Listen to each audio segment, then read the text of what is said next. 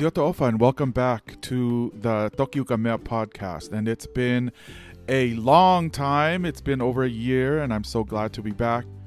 I have thoroughly enjoyed meeting some of you and discussing the podcast with you. And thank you for just hanging in there for the last year. I want to just recognize some of our regular listeners. First and foremost, I want to just give a shout out to one of the podcast supporters all the way in Japan, Mevina Liu Fao and his wife, the lovely Napua and their beautiful two girls. Thank you, Mevina. I know you've been listening since the very first episode, and it was nice to see you in California. I promised you that I would give you a shout out, and also just to thank you for listening. I greatly appreciate it. Also, a shout out to Linley Latu in New Zealand. Linley, thank you so much for the booklet that you sent me, your genealogy in Mataika, because that was so cool. And I printed it out actually and made a copy for my mom, since her mother is from Mataika. And we noticed that in the book, it mentions the name of my grandmother's brother, Aisea Havea. So that was really cool to see. Again, thank you so much for supporting the podcast. And then I want to also give a shout out to my cousin, Benjamin Work. Benjamin, also in New Zealand, he recently just did his ancestry DNA test, and it turns out that we're related. I kind of suspected that because I do remember my grandfather introducing me to his mom's sister here in Utah, and also I do remember that my grandfather said that she was family from Koloa, and so always awesome to make those kind of connections with people that you've always known, but even much better when you find out that you're actually related by blood. So thank you again, Benjamin, for always supporting the podcast and giving me that gentle nudge to get my ass on the mic and start recording the last several episodes of Mariner's book. I also want to give a shout out to there's been so many people, but the Kalapus out there that are listening to the podcast, that's really awesome. Thank you so much for listening. And it's even nicer when I run into you in person and we get to talk about the podcast. And so, yes, it's been over a year. It's been a crazy year, but I'm glad that I'm finally back on my mic and getting this all set up so that we can knock out the last couple of episodes. I originally thought that there was only enough content for at least one or two episodes, but it looks like we're probably going to have about 4 or 5, because there's still a lot of stuff that happens after Ulukalala takes over Vava'u. And so, we got to find out what happens after that, and then what happens to Mariner. Is he going to go home? Those are all the things that we are going to uncover in the next couple of episodes of the Tokyo Kamea podcast.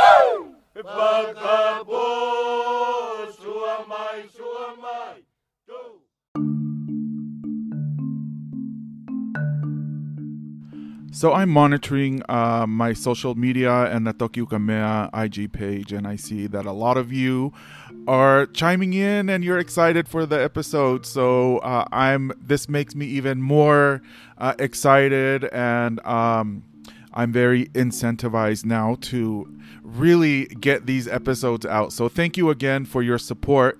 And let's do a quick recap. Actually, this recap will be really fast because the only thing we really need to know is that Ulukalala has established his authority in Vava'u. And in the last episode, he called a fono to be held in Makave. And so all of the warriors of Vava'u and all the warriors of Ha'apai who were a part of Ulukalala's troop, if that's what you want to call them, were all to meet in Makave, and they were going to do this fono. And then just a quick reminder of what a fono is. A fono is a public gathering, and this is where the chiefs and the lower chiefs, this is where they would go and receive instruction, I guess you could say, from the higher ups, or they would discuss specific issues that are, happening in the island at the time, and trying to find a solution to some of these issues. And Mariner gives some examples in his book. There was a fono for the repairing of a canoe, and so a fono was held to dole out all of the different responsibilities and things like that. So at this fono in Makave, it was actually, it was expected that this was going to happen, as this is the turn of a new administration, I guess you could say. And so really nothing unusual about it. And this is where Ulukalala was going to organize what his administration would look like in Vava'u. Would it incorporate, some of the Vava'u warriors and some of the Vava'u chiefs? Or is he strictly going to have his own men occupy those types of positions?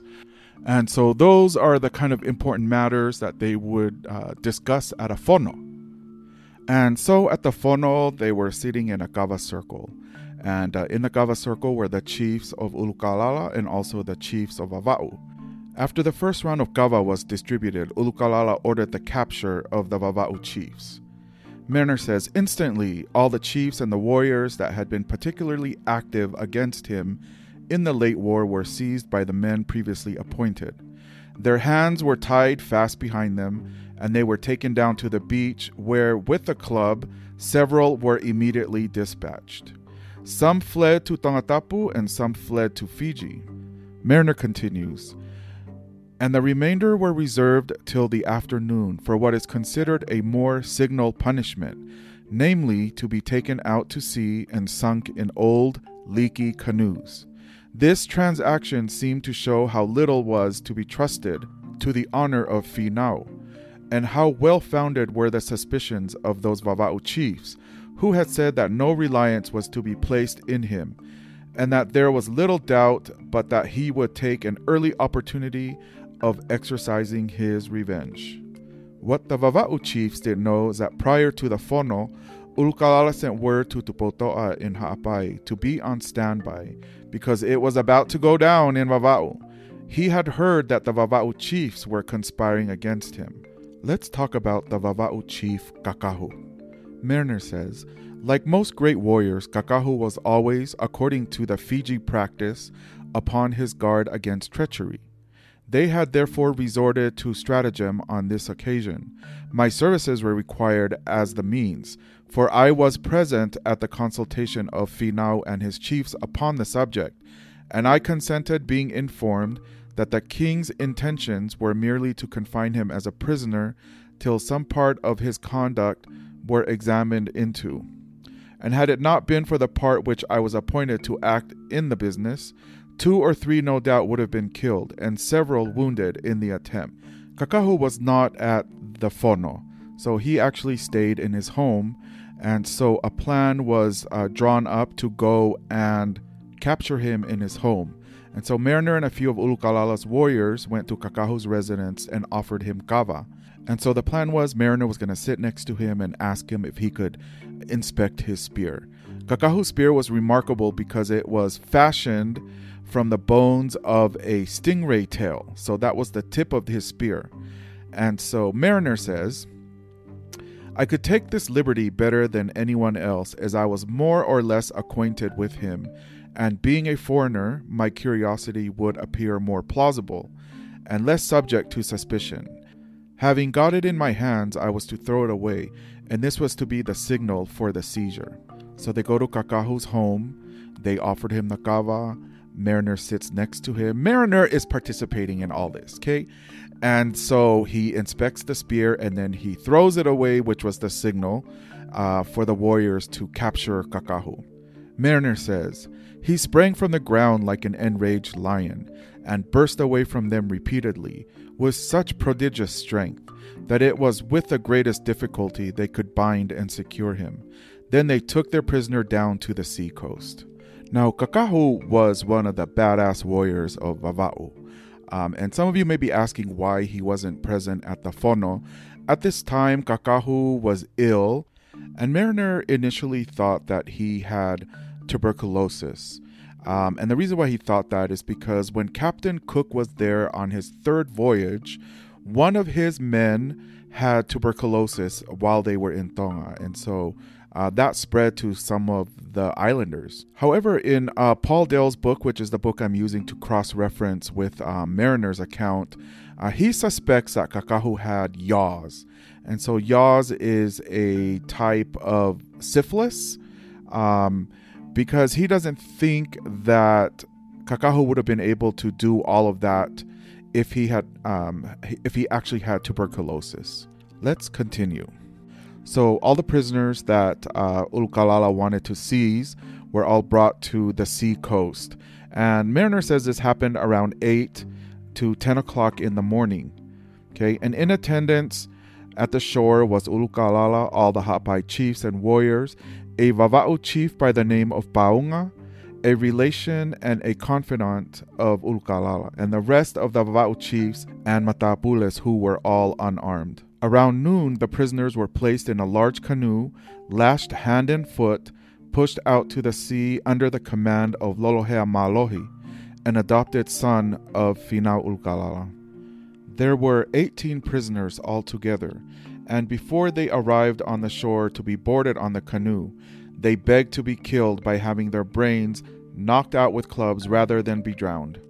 3 were immediately dispatched on the spot, and the rest begged to be taken to a small island nearby to be executed.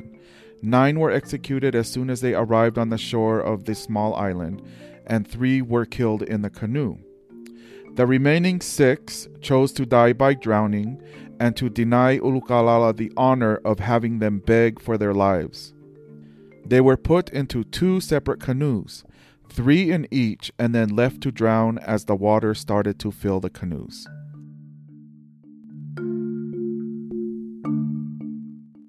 Okay, let's pause right now and just talk about what's going on. Are we really surprised? Really? When I read this part, I was not surprised given the past actions of Ulukalala, right? And so I think this is completely right in line with his character. And I think because he has a history of, treacherous acts and even participating in the death of Tupo Niua, who was his half-brother, for one thing, and also was really loved by the people of Vava'u. We've seen a pattern of treachery from him.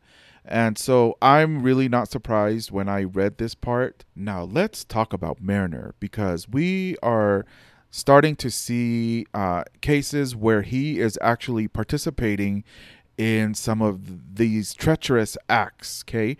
So in the case of Kakahu, he participated in that, and then in future episodes, we're going to be looking at some other incidences where he was directly involved in the killing of Tongan people.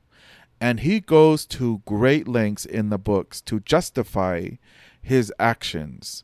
And so I think that deserves a little bit of scrutiny, and let's take a closer look at that when we get to that point in the book. Okay, let me make just a quick correction here, because I am looking up what yaws is. Y-A-W-S. It is a type of a skin infection. It kind of looks like bala, and it is caused by the same bacteria that causes syphilis.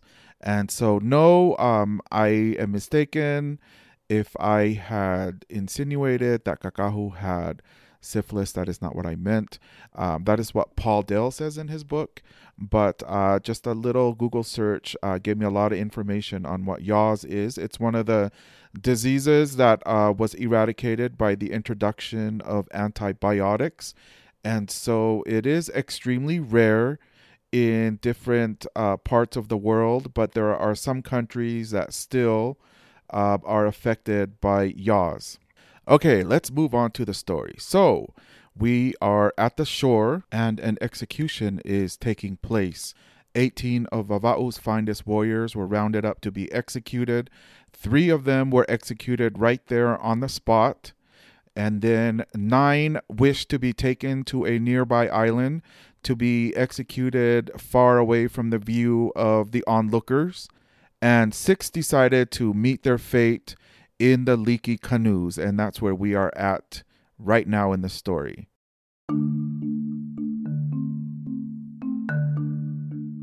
So the remaining 6 were divided into 2 canoes, 3 prisoners in each. 3 of those prisoners were great Vava'u chiefs. Their names were Naufahu, Pupunu, and Kakahu. While they were taken out to the sea to meet their fate, Naufahu, Mariner records the conversation going on between the 3 chiefs. Naufahu observed to Pupunu that it would have been much better if they had never made peace with Finau, and to a certain degree he upbraided Pupunu for not having followed his advice in this particular. To this Pupunu replied that he did not at all regret the late peace with Finau, for being his relation he felt himself attached to his interests, and as to his own life, he thought of it as no value since the king did not think his services were worth having. Naufahu revealed on the canoe that he had killed a Ha'apai woman when he had traveled to Makabe for the Fono. And he realized that he still harbored a uncontrollable rage towards the people of Ha'apai, and that this rage will be to his detriment. But in his mind, this act was weak, yet better than no revenge at all. Naufahu lamented that had Pupunu had not repaired to the Fiji Islands when peace was first made, he would have preserved his life. As to his own safety, he only lamented that he was not about to die in an honorable way, and Pupunu expressed the same sentiments. Kakahu's only regret was that he didn't take out more of Ulukalala's warriors. Pupunu did regret that his infant son would be left alone and unprotected, but he called out to a young chief on the large canoe, Talo, to take care of his son, and Talo made a promise that he would fulfill his obligation. I forgot to mention this interesting fact, but this kind of just gives you an idea of how big the kalia was in Tonga, okay? And so they had taken out a kalia to the ocean, and they were able to fit 2 of the small canoes in it, the leaky canoes, okay? These are the ones with holes that are going to be used to drown the remaining warriors. But they were able to fit that on the canoe, and so they are out in the ocean, and they are standing in a large canoe and watching all of this happening. Okay, so from the book, Naufahu lamented the sad disasters of that day, saying how many great and brave men were dying an ignominious death, who sometime before were able to make the whole army of Finau tremble. He lamented moreover that he had never retreated from his enemies, and wished that on such an occasion he had faced about, however inferior in strength, and sold his life at a high price, instead of living a little longer, to die thus a shameful death. He earnestly requested them to remember him in the most affectionate manner to his wife. Kakahu swore heartily at Finau and at all the chiefs of Ha'apai, cursing them in the most bitter manner, and their fathers for begetting them, and heaping maledictions upon their generation. He went on in this manner, cursing and swearing at his enemies, till the water came up to his mouth, and even then he actually threw back his head for the opportunity of uttering another curse, spluttering the water forth from his lips till it bereft him forever of the power of speech. Wow, what a scene. Can you imagine if that was like in a movie? And you know, these Vava'u warriors, defiant to the very end. It's that typical Vava'u ta'efieto. Mariner noted that it took 20 minutes for the canoe to completely submerge. So this was like a slow death. And I mean, how horrible would that be? Especially warriors of this stature, of this prominence, and so respected and loved. And sadly, this is how they met their end. From the book, Pupunu and Naufahu were highly respected and admired by the Vava'u people, which no doubt caused the king to be jealous of them, lest their power should ultimately annihilate his. Kakahu, he certainly was not so much famed for his benevolence as for his prodigious strength and great personal courage.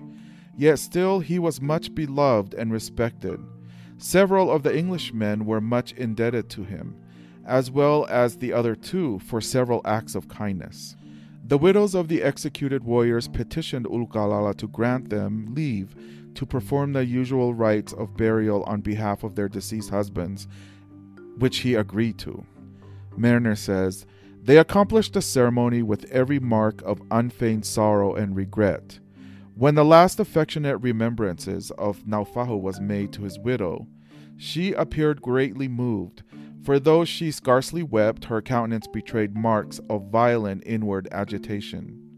She retired to her house and, arming herself with a spear and club, went about to seek for the other widows, who had lost their husbands in the same way, and urged them to take up arms, as she has done, and go forth to revenge their husband's death by destroying the wives of Finau and his principal chiefs. Finding at length that none of the others were willing to follow her example, she was obliged to give up the design altogether. It was suspected that Finau would have been very angry on hearing her intention, but on the contrary, he praised it much and approved of it, as being not only a meritorious act of bravery, but a convincing proof that her affection of her deceased husband was great and genuine. After this transaction, all of the Vava'u chiefs paid remarkable attention to Finau, not failing to send him his frequent presents of kava, ngatu, etc. And this they were more anxious to do, as being the richest men in the island, they were apprehensive that in case their conduct displeased Finau, he would form another conspiracy against them, with a view to deprive them of their possessions, for they now by woeful experience that he was not a man to be trifled with, and that his honor was not safely to be trusted to.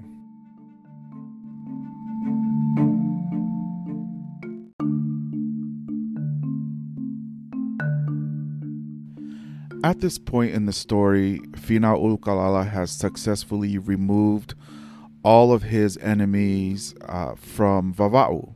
At the same time, all of the surviving warrior chiefs of Vava'u submitted to Finau Ulukalala. And so, at this point, there was peace in all of Vava'u, and also in neighboring Ha'apai. But in Tongatapu, there was still a lot of infighting going on between different forts and different chiefs. At this point in the book, we're looking at the year 1808, and this chapter is called Mariner Becomes a Chief. One of Finau Ulukalala's men was a chief by the name of Mahepuku. Mahepuku had a large plantation in Ha'apai, and he wanted to go back to Ha'apai and retire at his plantation. He also had a beautiful plantation in Vava'u named Matauto. The plantation was 1.5 miles long and 0.5 mile wide, and it ran down to the water's edge. The plantation was located on the western side of Vava'u, and it was well known amongst the Vava'u people because it was associated with legends. It was filled with all types of flowers, namely the siale, and also had toa trees, tamanu trees, and was famed for yielding much fruits, breadfruit, coconut yams, and a type of fish called ulukau. Mahepuku wanted to retire to his plantation in Ha'apai, and he gave Matauto as a present to Finau Ulukalala. Mariner says, having now nothing particular in which to employ myself, the war being at an end, I begged of the king to give up his plantation to me, that I might amuse myself by seeing it properly cultivated. To this the king, after a little hesitation, consented. I requested the favor that I might be exempt from all taxes, that no chief might despoil this plantation, under pretext of levying any species of contribution. And this exemption, I observed, would be no more than what was consistent with the Tongan custom, which exacts no contributions from foreigners, unless indeed it be some sacred occasion, as the ceremony of Inasi. To this also the king gave his assent upon mutual agreement that the whole plantation was to be considered at Finau's service, as being the father and protector of me, but that he would not take anything nor trespass upon it in any way without my consent. I was to regulate everything regarding it just as I pleased, and was henceforth to consider it as my property, together with all the persons who worked on it, consisting of 13 men and 8 women. To these persons the king gave orders that they should pay the same attention and respect to me as to himself or their former chief. He moreover informed the matua, or overseer, that he had invested me with full power to dispatch any of them with a club that failed in their duty, or neglected in any respect to show proper attention to their new master. To this, in the usual form, they all returned thanks to the king for the new chief he had been pleased to appoint over them, and expressed their hopes that they should never deserve punishment by any want or respect towards the stranger chief. As soon as I entered upon my new possessions, I gave orders to get ready a large bale of ngatu, which I sent to Finau as a present.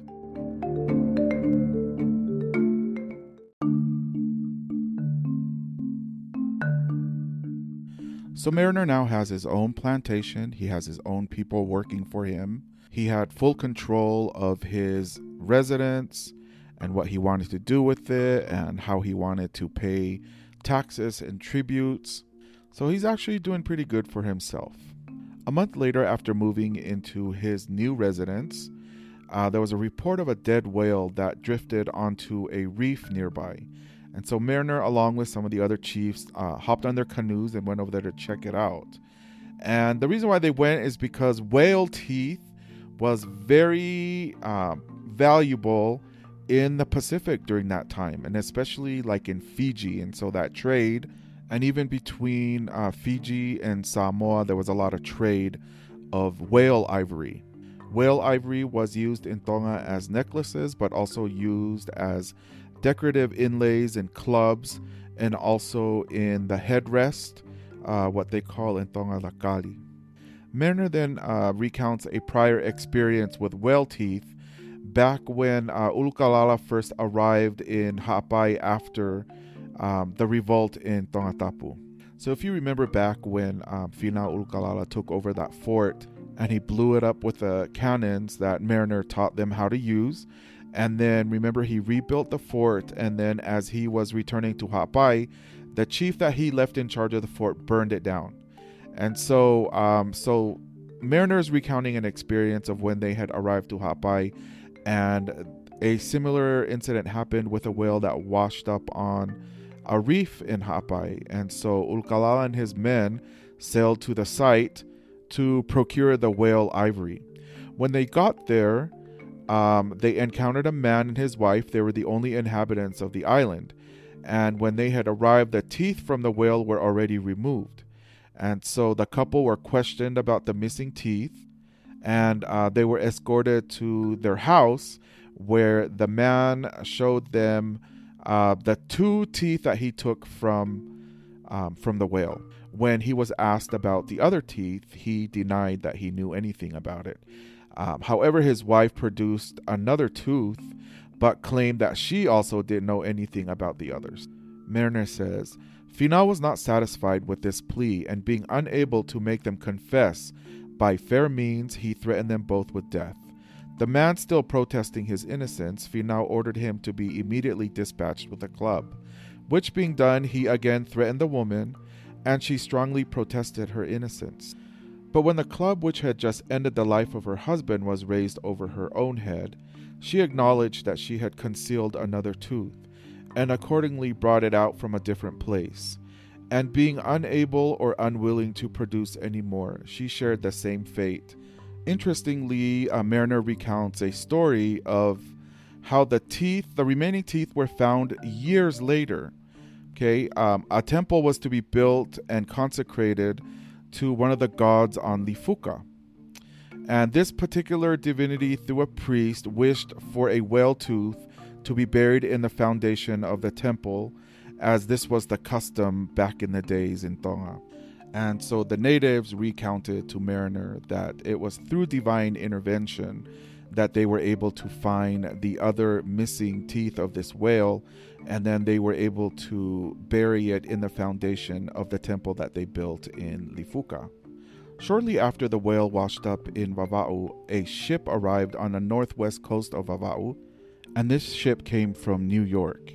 Mariner and Ulkalala just happened to be nearby in Ofu, and they set out to meet the crew of the ship, which was captained by Captain Chase. Mariner had asked Ulkalala if he could go on board, and he noticed one of the chiefs whispering to Ulkalala, so Mariner suspected that the chief was warning Ulkalala that he might flee, to which Ulkalala replied, "But why should I keep him?"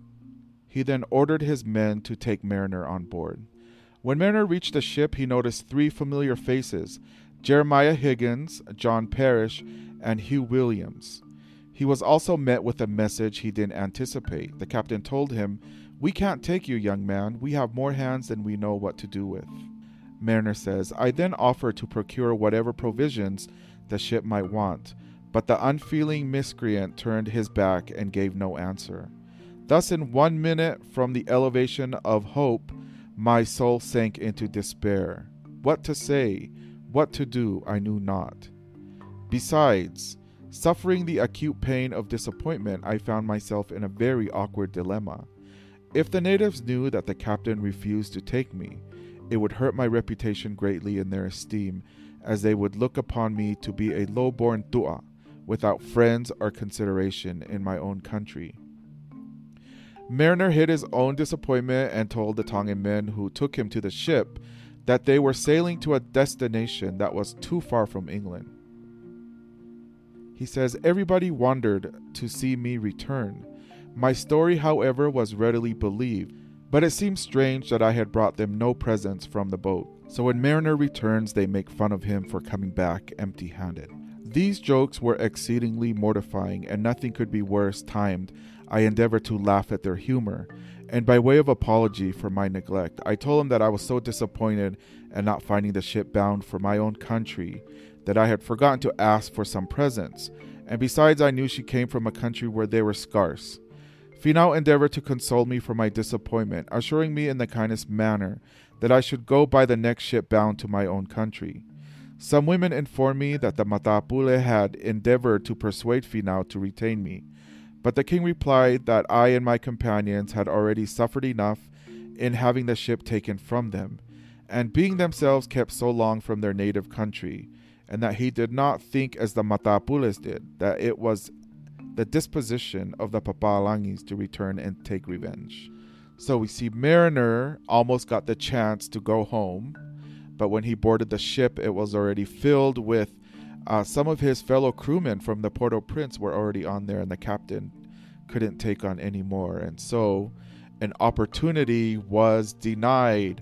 So it's interesting that Ulkalala, didn't have any issues with letting him go, and he didn't think that the Palangis would come back and, take revenge on them for what happened to the Port-au-Prince. And so can you imagine just how hard that would be, stuck in Tonga all this time, and then seeing a boat with Palangis on it and thinking that this was your chance to go back home, and you're denied.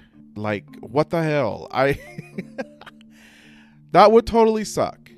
Anyway, so I think we'll end the episode right there, and then we will pick up next week. We are actually going to learn about a similar incident of another boat that came to Tonga that was attacked, but this time it was a woman who stayed in Tonga and married one of the chiefs, and we'll explore a little bit more about her story and her life, because she has descendants in Tonga, and so I'm excited to share a little bit more about her. Anyway, I want to thank you again for turning in to this episode and just hanging in there. I know it's been a tough year for all of us, and I greatly appreciate all of you who had been just checking the Instagram page to see if there's any updates. And I apologize. I profusely apologize for taking such a long time. But, these are crazy times. The pandemic and all that stuff. Yeah, I'm going to ride that excuse until this damn pandemic is gone. I'll drop another episode next Wednesday. And in the meantime, take care of yourselves.